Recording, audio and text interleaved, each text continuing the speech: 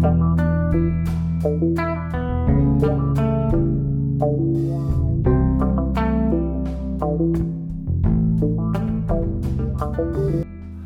to episode 166 of your Livestock podcast, Top Lines and Tails. As always, I'd like to do a shout out and thank you to our sponsors Harborough for their continued support. On Top Lines and Tails, we tend normally to be a livestock podcast, and I'm not quite sure my guest is completely a livestock guy this week, but he is a farmer, and also, more to the point, he's a fellow podcaster there. We've got Wallace Currie, originally from the Isle of Arran. Wallace, welcome to Top Lines and Tails. Thank you for having me, mate. Yeah, I mean, livestock-wise, I don't know if you maybe asked me five years ago, it might have been my top interest, but life always sways you in fun directions. So no, I'm maybe somewhat away from that now, but yeah. Originally, I'd planned to speak to you a few weeks ago when I did a podcast on the Nuffield Scholarship, because your name came up as one of this year's Nuffield Scholars, so congratulations on that. But I think we've kind of, when I looked at your life, I thought, hang on, this guy's got a lot more to him than just a Nuffield Scholar, so let's have a rattle there. So yeah, congratulations.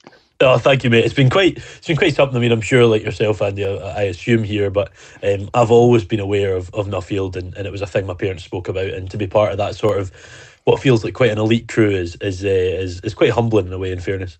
Mm-hmm. I applied when I was 41, I think, or 42, and I just missed it. And John Scott got mine. I've never forgiven him. And if you're listening, John, he knows.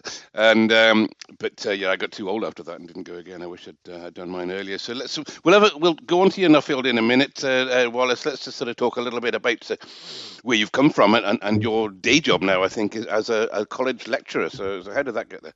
Yeah, it's a bit of a funny story, in fairness. I mean, probably a wee bit of background. You said I was from the Isle of Arran, which is absolutely true. The Arran famous for tourism and whiskey and not for woolen jumpers, which can often cause some confusion. But yeah, from a beef and sheep farm, mum and dad. I mean, if I was to have continued, I'd have been third gen, my dad and his dad again. My first name's actually Collins, so I was the third line of Collins. But yeah, beef and sheep farming, to be honest, as a kid, I mean, just before I jumped on the call with Andy, I was just finishing off watching the WWE Royal Rumble. Wrestling was my thing as a kid, still is to a point. I didn't think I was ever going to become one. Probably had the shape for it with the likes of Big Daddy and that. But anyway, that's a different thing. The farm was never probably what I was really interested in until I was maybe 14, 15, and then started to sort of get that stage. You're like, oh, geez, I should probably look at what I want to do, you know, and agriculture was one that came up in chat. Mum and dad were never forceful of it, but then chose agriculture to go study after school, and probably saw it originally just as a bit of time killing, but done that, fell in love with it in first and second year. Worked sort of in all sides of farming, whether that was maybe beef's the only one I really didn't do, dairy, sheep, arable, and just started to really enjoy it. But I started to really enjoy the networking side, and I probably wasn't aware of that at the time.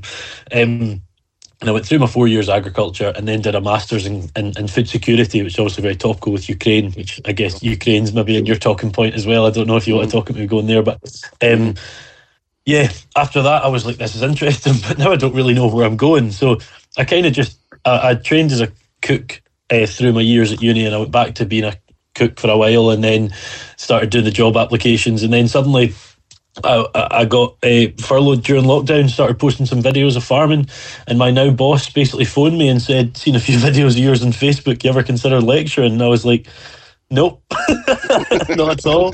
And he was my old lecturer, and I was like, look, John, mate, I think you know that's a mistake. And he's like, nah, let's give it a shot. So took that job. It fell through because of COVID. I started cutting grass, listening to podcasts when I was cutting grass, and thought I'd start my own. But when that around that time, SRUC get back in touch with me, another position had came up, and then in August 2020 I took on a role as an agricultural lecturer at the Barony campus, which I'm still doing, but it was all online at the start, and now it's very much all not online, thankfully. Okay, yeah, there definitely was a change during the COVID times, wasn't it, for college and university? And there's a whole generation of university students who went through university for a couple of years without even going out the door and going in the students' union. And remind me just where Barony College is. So it's just about 7 miles out of Dumfries, so heading Edinburgh way. So Dumfries based. Okay, and so you live down that way now, I suppose, if you're into the uni every day. Yeah, for the first couple of years, with it all being online, I either lived on Arran, taught it online, and basically filmed practical things for students to watch from the farm. I then lived in Ayr for 6 months, and again, it was still online. And then now, yeah, I've just bought a flat in Dumfries, well, a couple of years ago now. So. Mm-hmm. Okay, and you say about the lecturing online. Of course, you'd be reinventing the wheel in a case like that. I mean, there'd be no blueprint for what was right and wrong when you're trying to teach people when. As a lot of people found during COVID, I've got friends who teach in COVID and find it hard work, I have to say. My pals are doing teaching this. It was a damn sight harder putting a course together to do it online than it was standing up in front of a class and shooting from the hip. So would the same apply, I guess? It did in a way. It wasn't completely reinventing the wheel for me because I'd never done the normal teaching. So it was like taking on a normal job, and yeah, that's just how the job went. And I think I somewhat thrived in that environment because I like tech. I sort of like that sort of thing, and it gave me quite a good head start. I got to build up probably quite a good portfolio behind myself to prove what I could do. And then coming on to the sort of well, this is me on campus. I'm like, shit, there's lots of students in front of me. What do I do?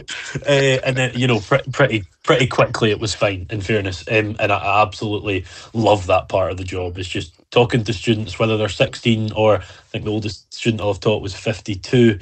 It's just, you learn so much from it. It's a class that I'm teaching, but also everyone's learning. So, yeah, it was a big change, but there's a lot of tech out there that allows it to be doable. Sure. And we'll go on to your podcast. As I said, you're a fellow podcaster. Well, I will just ask which came first, the lecturing or the podcasting, or were those two simultaneously, maybe? So, I mean, the offer of the original job and the podcasting must have been around the same month. What happened was basically I'd started Rural to Kitchen, which is the brand that the podcast is built upon, as I was furloughed, I think it was the 12th of April it started. And then basically around June time, Mum had and I make a point of saying Mum, not me, had a fantastic polytunnel. And I had the sort of cookery background, and I sort of just tied the whole story in, talking about agriculture, the importance of buying local and all that sort of stuff. And basically someone had said, how'd you get into farming? And I was like, geez, like I'm not officially yet, but I assume heir to a farm. I didn't even care about it really at the young age. Have grown into really care about it now, but I wasn't the person to ask. So I basically messaged a guy called Flavian Obiero, the Kenyan pig farmer, quite often on Countryfile these days, I think it is, and wrote a 1,000-word essay about him. I did that for 26 weeks, and then I was like, I am bored of writing stories. Let's do the podcast. So that was July, and I got officially offered the job late July. So yeah. Okay. Both are off the same time, and I've listened to a couple of your podcasts, and they're very good. You do get a very diverse clientele on there, which more so than myself. But say, we'll go on to the podcast in a minute. But from your teaching point of view, I'm right in thinking you teach diversification in farming. I mean, is that a standard college subject these days? Well, it's an interesting one because, I mean, when you say you're an agricultural lecturer, the question is crops or livestock. And in fairness, my remit's somewhat out of both of them. I teach a wee bit of sort of basic reproductive endocrinology, like the impact of hormones and the female reproductive tract, mainly a little bit of the male. But that's probably my main contact with livestock these days. My master's was food security, so I talk a wee bit about global production, some precision agricultural techniques that are used mainly in the crop side, but a little bit in the livestock side. And then, yeah, you're absolutely right. Diversification and specialised farming systems are... I don't know if you've done a qualification in agriculture, Andy, but I've certainly done one. Whatsoever. You're talking to the most unqualified man in the entire world. I'm qualified by bluffing my way through just about everything I've ever done there. So I think most people listen to this podcast will know that, to be fair, but carry on. There's a hell of a lot more qualifications than the one on paper, and a hell of a lot of them are a lot more important. I think a lot of people put a lot of weight on those college and uni ones, but there's not as much weight in that. Someone that's coming from someone that has them and now teaches them, but that's a different thing. The way the qualification I done, and in fairness, the way even some of our students that are at higher level now done, was very minimal practical, absolutely no form of placement, and just completely like assess. I think the HND had 52 assessments and the HNC high 40s. And it was intense, and I remember not really learning. I was learning for the assessment. Whereas now we've moved towards this next gen, and here, don't get me wrong, there's teething issues, we have problems that we're fighting through, but that's always going to be the issue. I think we've really made a step in the right direction. So much more holistic, practically. There's a practical requirement of 30 skills first off. So throughout the course of the year, we've got 2 instructors and a few others sort of working on that. We've got a placement that starts the start of next month, so the start of March. We have a 4-week and by extension of Easter holidays 6-week placement into a farm or agribusiness. And then on top of that, the assessment is very much less onerous, somewhat larger assessments, but down at that sort of early 20s mark. So it's made a really good step in the right direction. And one of those modules, or actually 2 of those modules, one is called Diversified Enterprise and Rural Business, and one is called Specialised Farming Systems. And my take on that, I've sort of took the lead on those, is basically, look, I can sit in the class and teach you stuff, but what's the point? Let's just go to places. So I've got 7 trips booked for Diversified Enterprises. Is basically a farm that now has a separate enterprise, either as the main or sole enterprise for the business, and Specialised Farming Systems is looking at crop and livestock enterprises away from the conventional, so dairy, sheep and goats or that sort of thing. So that's where that comes in, and I really enjoy it. It means I get to go on a few wee jaunts and try some ice cream here and there and try buffalo burgers and stuff, but it's really good to see what's out there and see what's away. Farming's not just what we think of, so that's why it is a completely accepted part of the new course. So yeah, a long answer for what you'd asked, but absolutely brilliant. I mean, there's a lot of farmers listen to this, young farmers as well, every one of them is looking at a diversification of some sort. Some of them have tried a few and I would say failed, but tried a few and it wasn't for them. Other ones have tried a few, been very successful, and there's no wrong answer to this, is there? I mean, there must be a few wacky ones out there that maybe you look at that and think, no, that's never going to work. Is there, or is anything goes? I'm a bit one of those folk that probably almost wants to find those ones, because I'm like, I just find it cool. I mean, you look at our Nuffield cohort, Andy, one of the guys, David, has a business called Fly to Feed, which is I'll probably get the wrong insect, I can't remember the exact fly, but basically looking at fly as a feed product. And I mean, 20 years ago you'd said that, folk would have thought you were nuts, but it's a fantastic feed conversion efficiency. There's a lot of stuff out there that, I mean, Steve Mitchell at Buffalo Farm, which is one of the places we go, we're going there 2 weeks on Thursday, he looked at alligators, he looked at snakes, he looked at ostriches. You never know what's going to work, man, and there's always something that might just be the one you hit the jackpot with, I think Edison said that when he said, how come you failed 1,000 times doing your experiments to invent the light bulb? He said, I just managed to find 999 ways not to invent the light bulb before I eventually invented it. So there's no wrong research at all. Well, that's it. And is there not some disputes as to whether he even invented it or not? I don't even know. I'm not really up on all that stuff. But that's another story that him and Tesla had a big fight over, I know. But yeah. And I think he had a class full of students doing the test for him. So you never know there. If anybody comes in your class comes up there with an idea how to make houses out of broken eggs or something, you can claim that as your own idea. But it's fascinating. You talk to the likes, you said, of Stevie Mitchell, a classic example really of the buffalo, and there's obviously a lot of people nowadays into holiday lets, and I suppose it's got to be a way of seeing what's in your area and what suits your area. And I mean, some would say there's too many holiday rents out there, maybe too many shepherd's huts and what have you going out there. The banks get involved in these things, and the banks obviously have to have an understanding of whether somebody's really serious or they're just having a strange idea. But some of these things will get overdone fairly soon, and I suppose you've got to have an understanding of that yourself there, Wallace. Well, I think the diversification thing's an interesting one. I actually done my undergraduate dissertation on, let's see if I can remember the title, is on the Isle of Arran, is on farm diversification. I can't remember the exact title, but basically the attitudes of farmers towards on-farm diversification on the Isle of Arran, that's what it was. And it was written just before Brexit. We knew Brexit was coming. I've always been really interested in that sort of qualitative side of, opinions and attitudes. It's probably why I have a podcast. I love hearing folks' stories and why they think and how they think. And it was looking at that. I did that dissertation after Brexit had been voted in, but before really anything had happened, and just looking towards, what do we do without subsidy? And I've sort of focused on this a lot, and a lot of things, we don't know what's coming. We've heard different things, but we really don't know in stone what is coming, Brexit-wise. And diversification has got to be a thing to look at. Now, you might be right, there might be too much, but I think the person who decides if there's too much holiday homes is the person who's doing it, and if they're making money from it, then fire on. It's a tricky one.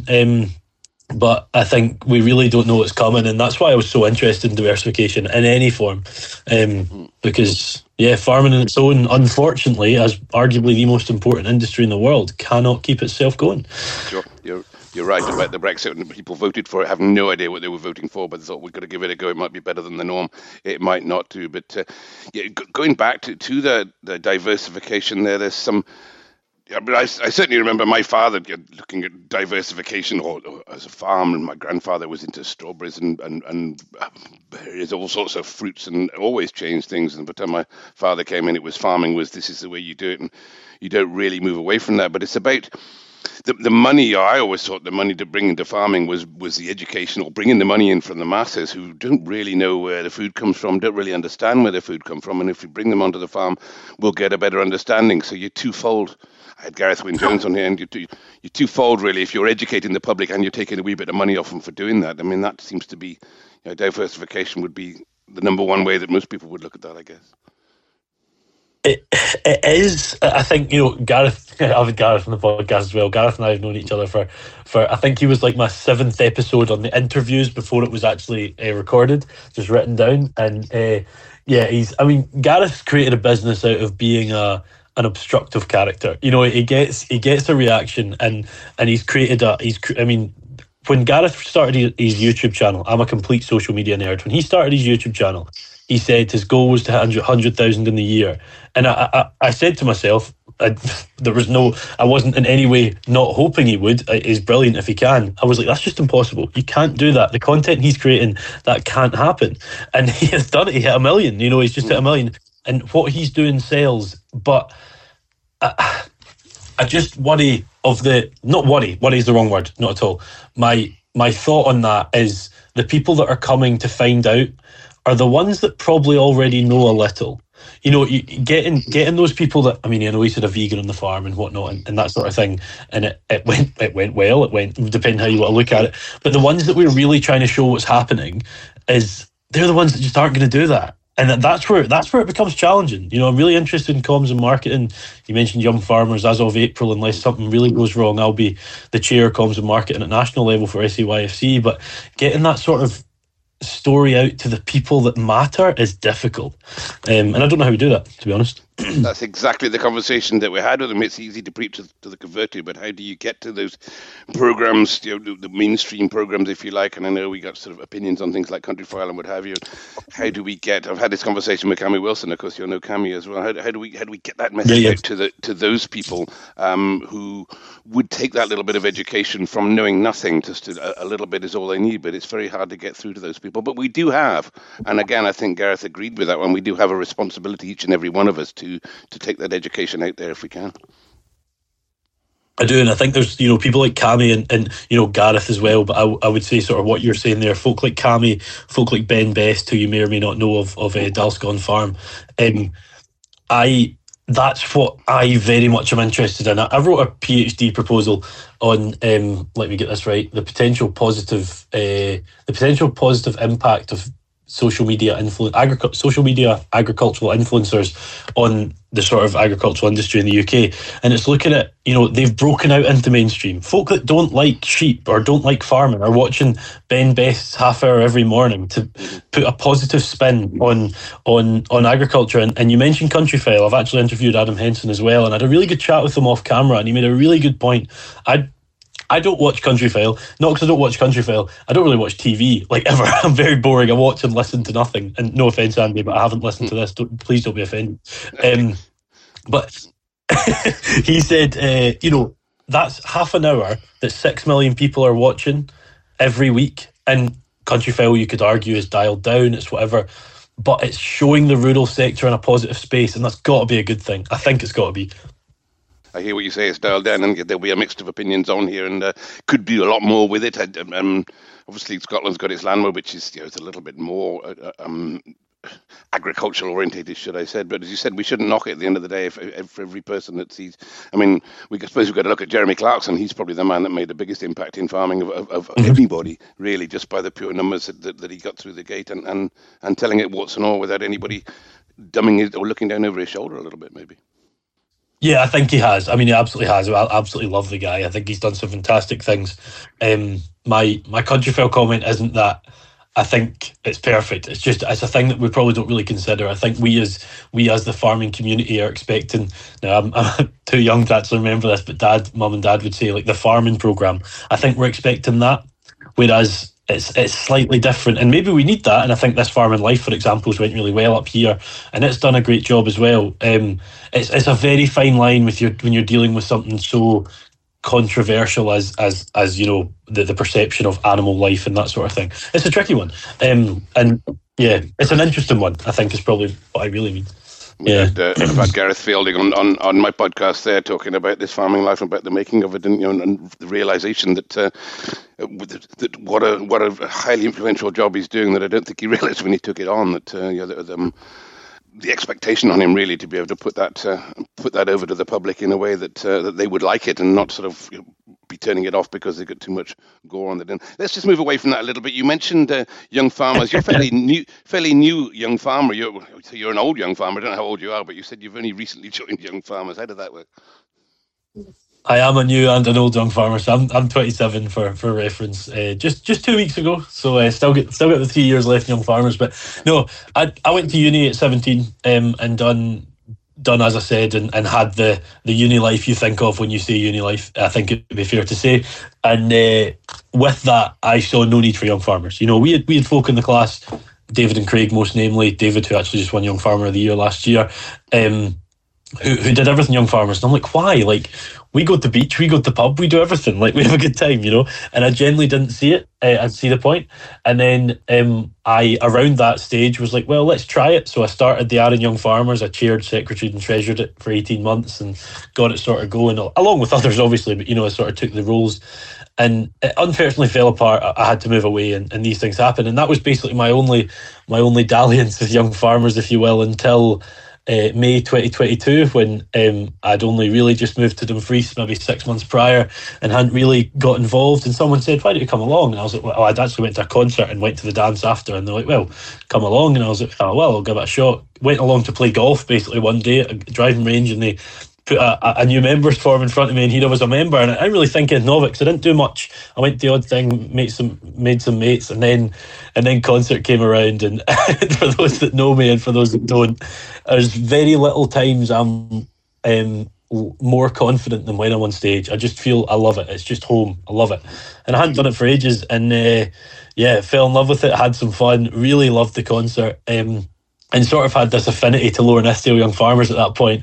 And with that, I was a member, and I was a pretty active member coming into the sort of new year, so like a year ago at the minute, and I did some speech making, and that was fine. And then I saw the application for the national committees, and I was like, I didn't really think of sort of just how big that was, in fairness. And I was like, oh, class, comms and marketing, like I work in.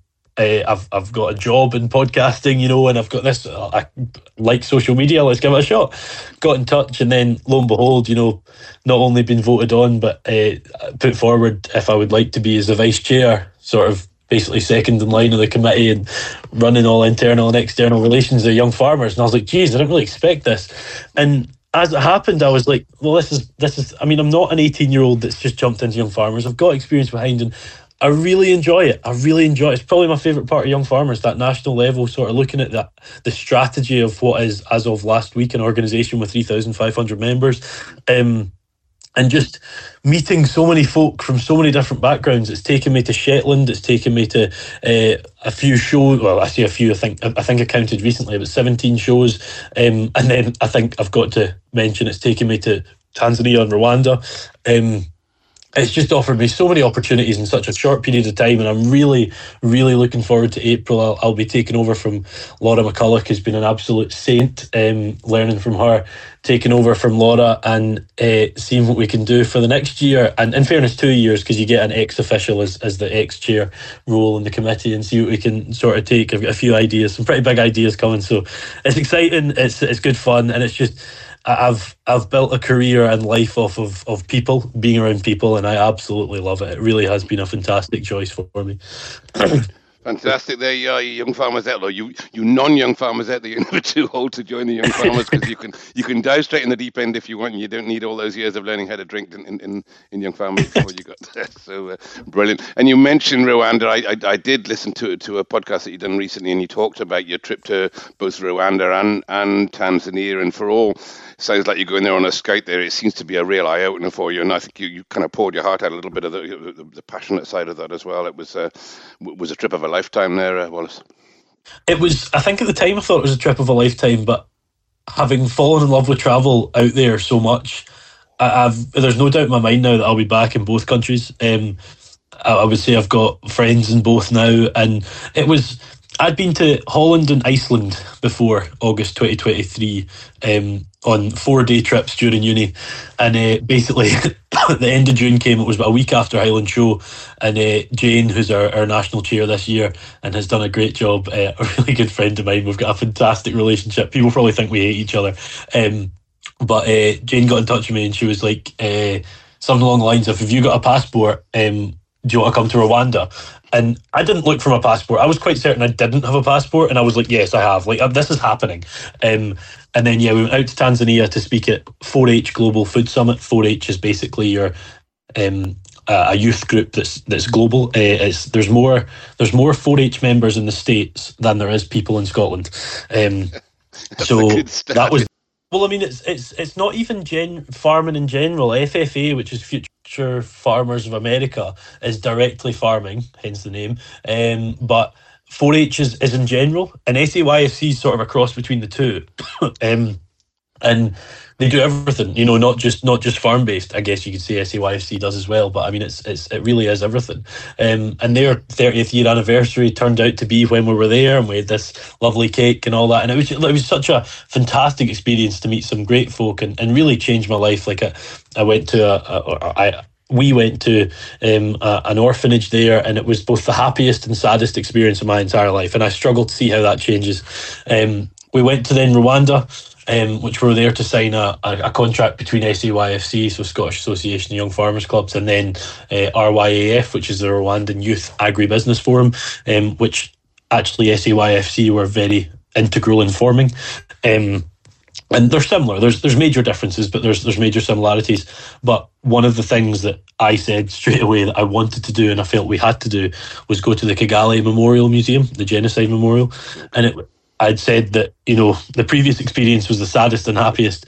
This was probably the saddest solitary experience. And just, I mean, for those that know what happened in Rwanda, you know what happened in Rwanda. For those that don't, basically about 14% of their population were killed by their own over the sake of a completely stupid segregation of, we say these people are this and these people are this because of the length of their noses and distance between their chin and nose. Like, it was a complete, a horrible thing that happened. And we had to understand that to understand what Rwanda was.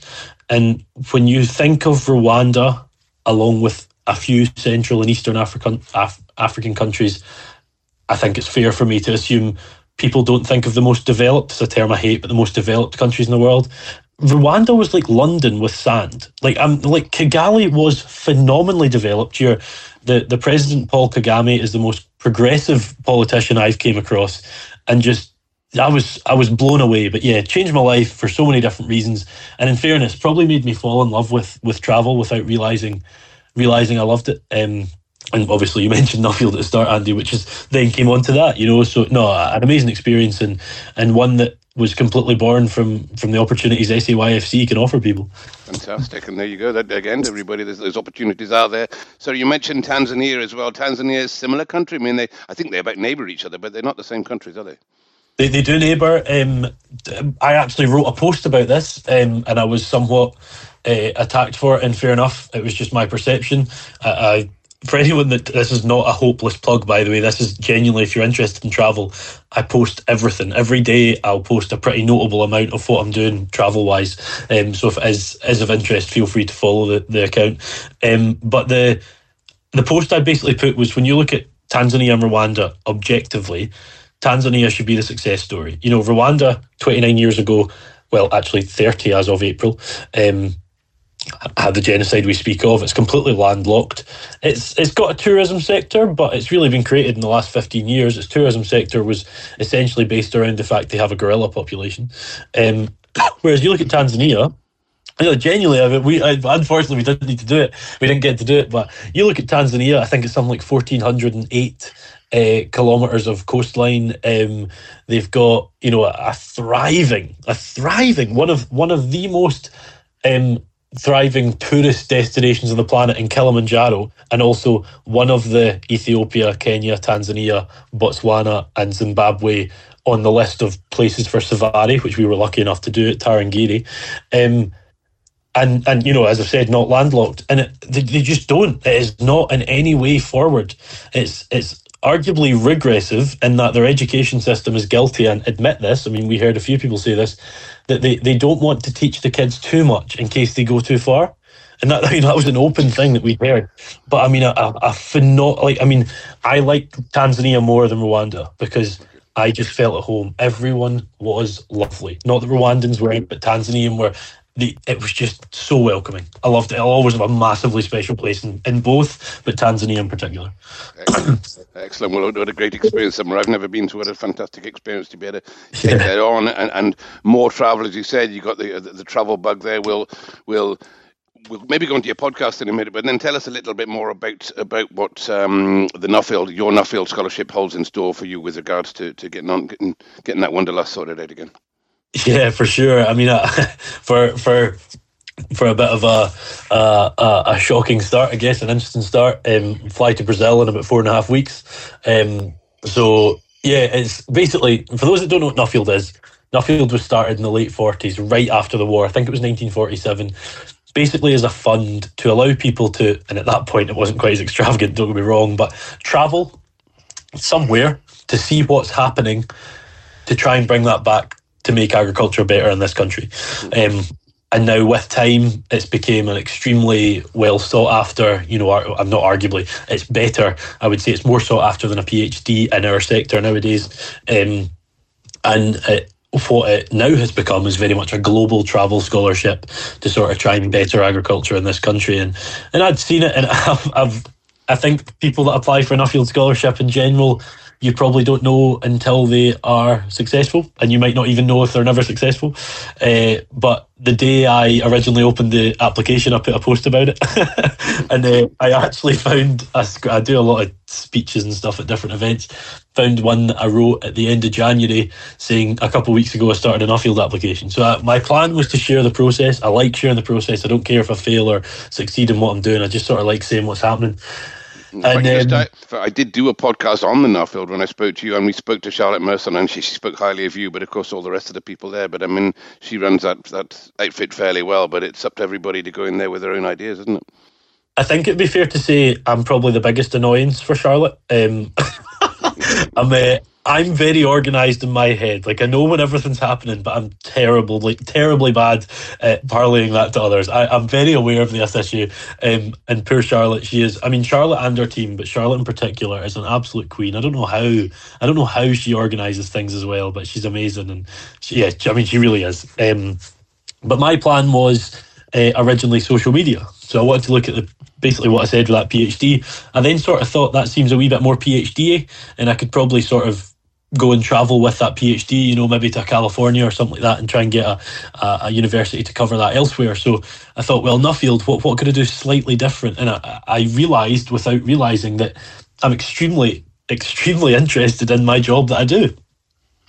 Education and agriculture, what can I do? So basically wrote into apply about that, and my application was probably subpar because I'm really not great at that side, but was offered the interview, which was great. And I think it's fair to say, like, the interview side is more where I will thrive, in fairness. And it was a panel of 13 people in the room, I think 9 of which asked questions, and my basically 4 objectives, which they asked me in the interview if I had objectives, to which I said yes, but I didn't, and I had to sort of make them up then. Was basically looking at agricultural education on farm, and is training happening, is health and safety training, is quad telehandler training happening. The second objective being in schools, so primary and higher primary and high school, are they teaching food production? I think RET in Scotland, and NFU Education do great things in primary schools. And I don't know if you've came across Ian Robertson with Countryside Learning, and he's actually my uncle. I think what they're doing in secondary schools is fantastic. I've just told you about what positives I think we're moving in the further and higher education sector, which is sort of objective 3, but there's so many better things we've got to do. And then 4th was sort of like almost like a cross country of the UK, I guess, implementation plan when I came home. And that's still not really changed. The original plan was Japan, Singapore, Holland and Switzerland. It was ETH Zurich in Switzerland, one of the top 20 universities in the world, and as well as that, consistently in the top 5 agriculture. Holland with Wageningen University, the best ag university consistently. Japan, because they've got arguably the most advanced ag tech university in the world in Kyoto University. And then National University of Singapore in, you guessed it, Singapore, because they currently sit at 7% self-sufficiency and are looking at a sort of urban farming plan to get that up to 30% by 2030, which, 340% or whatever is insane. And now that has extended to, thanks to the support of various sponsors. The McRobert Trust is my primary sponsor. People like Howden have got involved to help me as well. And I now plan on doing New Zealand, the States, and arguably Kenya and Ethiopia to sort of scratch that African itch again, really. So yeah, it's a fantastic organisation that, as someone very much in its infancy of involvement, I strongly advise they give a look at and see what's out there. But make my one piece of advice early on is, I'm sure I'll have more advice in 2 years' time when I finally submit it.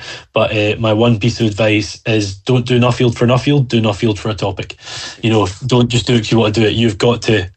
I went into that interview with absolutely no nerves because I knew whatever they asked me, I either knew or I would only learn. You need to know it. You need to be interested in it. So, yeah, that's Nuffield. Brilliant. Well, certainly commendable, and I can imagine them taking you on with that because they know that you will not just bring that back to show it to Nuffield, but obviously in your professional role at the moment to be able to take that back into the classroom too. Although I'm not quite sure how you're going to get to be in the classroom if you're going to be travelling for the next couple of years, but I'm sure you've got an understandable boss or an understandable relationship that you can fit all that in there. And a great Boston team, yeah. and you've said with the sponsorship of that, I know you do some work at the Highland Show. I think we're on the same team with Simon Cousins' team there. I do this commentary on the beef cattle and the sheep there, along with Scotty Brown there at Redpath and Finlay McIntyre, Andrew Goldie, a few more of us there. And I believe you've been involved in that as well. So you're a man that gets into all sorts of places. I just sort of I'm not really that busy, so I just sort of have a lot of time to say yes. That's generally how I think a lot of folks say you've got to start saying no, and I agree to a point, but I only say no to things that I don't want to do. I'm really lucky that I'm able to pretty much exclusively say yes to things that I enjoy, and that Simon Cousins is a great guy. That came about because of my involvement with young farmers. They take on young farmers to do sort of a presentation each of whatever topic. And basically, I saw goats wasn't taken. I bloody love goats, and I jumped at that opportunity. And I think it would be fair to say Simon and the team quite liked it, and hopefully something more can come of that this year because I really enjoyed it. So, damn, we volunteered Andrew Goldie go and take that. Who's a neighbour of yours, I think. We volunteered Andrew Goldie to take the goat roll on, but I think he backed down and down Redpath around a mile. And so well picked up the baton there. I think the hand grenade landed firmly in your lap on that one. But, good job. I'm sure we'll get a crack with that. And I know you're into walking as well and fitness and that sort of thing. But didn't you get into trouble last time you went on a big walk somewhere? Yeah, man, it's an interesting one. In fairness, it's a really frustrating stage currently. I'm as I'll tell you, I tore my calf in July with a wee bit of spice added to it. But I'm struggling. I walked a 10k at 3 o'clock yesterday morning, and it's my first one in some time. I've really struggled to get into walking. There was about an August to July period, so essentially a year, where probably from January to July I was walking 85 kilometres every single week. I wasn't really a sleeper. I think it's maybe fair to say now that I've found a relationship that sleeping's happening a bit more. In fairness, it seems to be more comfortable and no need to run away. But yeah, it was going out at, I'd probably stop filming podcasts at maybe say 11, and then I'd go walk till 4, and that sort of 3 3/4 hours was a half marathon. So I'd just do that and absolutely loved it and was as fit as I've ever been. But yeah, in July, sort of came to a crescendo, which was intended but not fully intended because the end part wasn't. But basically, SAYFC I was realising I got a lot from. RSABI, an organisation I've in no way had anything from, but just see the absolute unending merit of that organisation. I was like, well, walking's taken me from, in that August period, a bloody low point. I mean, I wouldn't go as far as saying depression. I think we throw the word around too much, but a rough point, a really rough point where counselling was required and whatnot. And walking was my therapy, well, along with the 6 days of therapy. But, walking was the therapy that got me out of that. And I wanted to give back in some way. So started a fundraiser for those two to walk around the aforementioned home island of Arran, which is 56 miles. But I thought, loads of folk have done that. Let's do it twice. And let's go west one time and then east the other time. And then no one can say you went the easy way. So I thought I'd everything covered. And I think in fairness, I did. I was 21 kilometres in, which is about a seventh of the journey, an eighth of the journey, sorry. My feet weren't in any way affected. Muscles still fine. I mean, I could easily walk 2.5 marathons without feeling it. I was used to that. And this was about 4.7 in 50 hours with a couple of breaks. So it was easy enough. And I was at this 21 kilometres. I know I'm kind of jumping between miles and kilometres. I don't know why I do that, but 21 kilometres is a half marathon. I was at that stage. All was fine. It was about 8:30, maybe 8:15 at night in the middle of July, so very bright. I was wearing a completely red top and red shorts, and here this van sort of came at me, and I was like, oh shit, this thing's going to hit me. I better jump out the way. And my ability to jump out the way was somewhat late, hit off the wheel arch and bounced off the road. So when I landed, I sort of I'm not saying I felt like a superhero, by the way. It's to try and give you an idea of how I landed. I sort of landed in that superhero pose. But as I did, subsequently tore my calf. So, went into A&E. They said this had happened, and I never actually went back to doctors, which I probably should have. But that happened, and basically ever since then, I've really struggled to get back walking. That 10K I'd done would normally take me pretty much a 55-minute for 6K, so maybe an hour 25, and it took me 2 hours 30. So I mean, it's amazing the change. It's basically an hour over 10K. So hopefully get back to it soon, because it was the best thing I've ever done. Do that, but just mind out for getting run over again. That's not not only. I mean, it depends where you're walking in the middle of the road. And I'm taking a piss. I'm sure you didn't do it intentionally or do anything wrong there. But you're lucky to survive that one, I guess. Going on with that, but as you said, you're looking to get back towards it. Let's just go on to your podcast, because I think you run 2, is it maybe 3 podcasts you run there, Wallace? You certainly do. You've done more episodes than I have. I think we're on episode 167. I think you've done more than that. And you just tell us a bit more about, you mentioned your podcast about being in the kitchen and cooking. So just give us a bit more about your podcast and where to find it. And some of my listeners want to go away and have a listen to you. Yeah, I was just looking at yours. Is yours every Friday and Wednesday, is that right? No, I'm just once a week, but I've actually cut that back to probably once every couple of weeks now. We've cut back. Okay. I don't know. So I guess you could say I've got 3 series. It's all in the one place though. So if you're on Spotify, Apple Podcasts, wherever, as far as I'm aware, it's whatever at this point. If you just type in R2cast, so the letter R, number 2, and then the letter K, asked, it'll come up. But it's called R2cast People in Food and Farming, which is what it begun.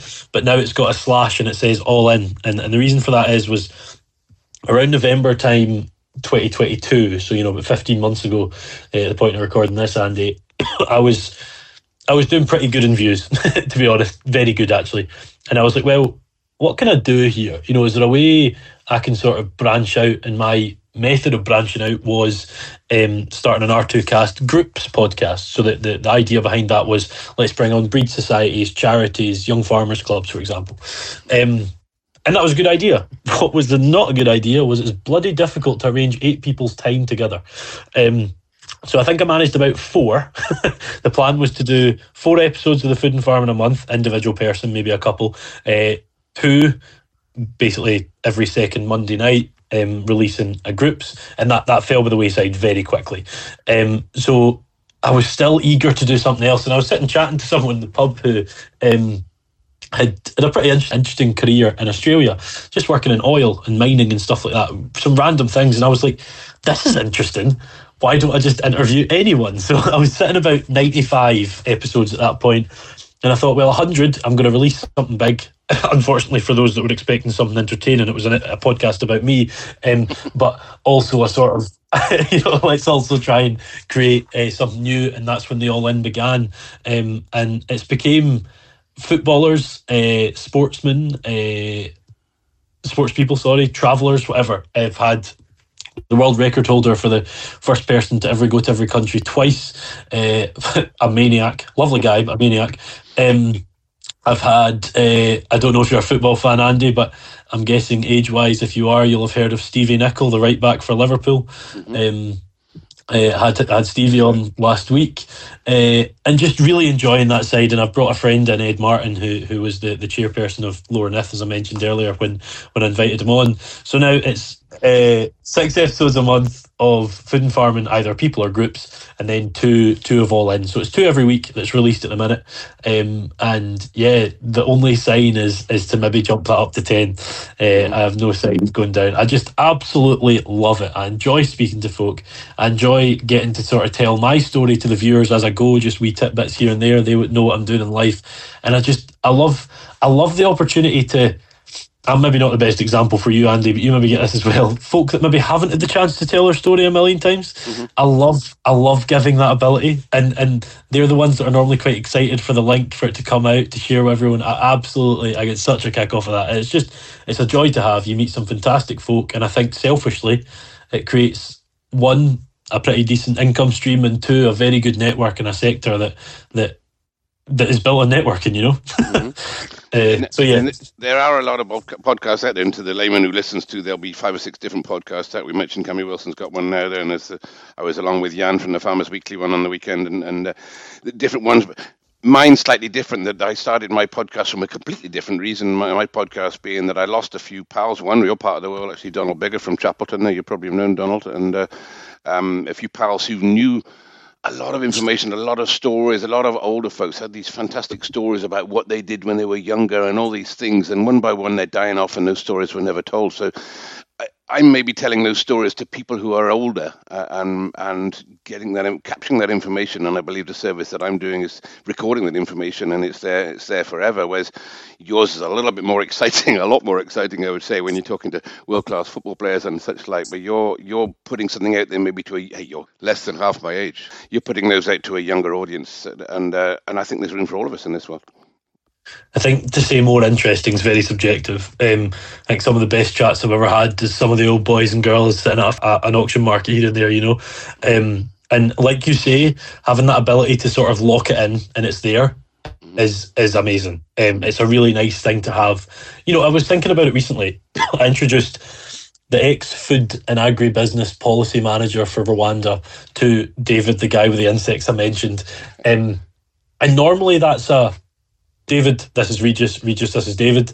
But what I was able to do was say, David, this is Regis, and this is Regis' story. Regis, this is David, and this is David's story. And that's a lovely thing to be able to do. And you mentioned, I think your reason for starting is important. I never quite mentioned that, Andy, was that people asking, how can I get into farming? That every episode I finish says, where do you see yourself in 5 years?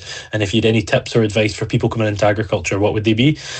And I think that's important. That's my reason. And one thing you mentioned was Donald Bigger. Never met the man myself, but we mentioned about the changes that we've got in our course. Our winter show is a livestock and machinery show now at Barony with a stock judging as well. The stock judging winner should hopefully they are this year going to Paris to compete in a stock judging competition. But the trophy for the livestock champion is called the Donald Bigger Memorial Cup, and that was donated by Jamie and the family. And it's always nice to sort of speak of Donald's story with Jamie every year, having never met the guy. And I think you're exactly right. Like someone like that, there is so much wealth of knowledge and entertainment in that brain, and to be able to save that is special. So that's nice. It's a really nice reason. Well, there you go. That puts something between us. I was fortunate enough to be able to call Donald a friend through my connections with the Royal Smithfield show going back the way. You sound like a busy man. You've got a lot going on there to fit all this and do a lecturing job as well there. I think we need to probably leave you get back to that. And if you're recording 8 podcasts a month, you're doing a lot more than I am. So I better let you get back to that, Wallace. I really appreciated having you on here to chat to that. I'm sure some of your younger audience will be wondering who this old fart is that's talking to you. And likewise, some of my older audience will be thinking, listen to this young whippersnapper. But there's something for everybody that we can all give, isn't there?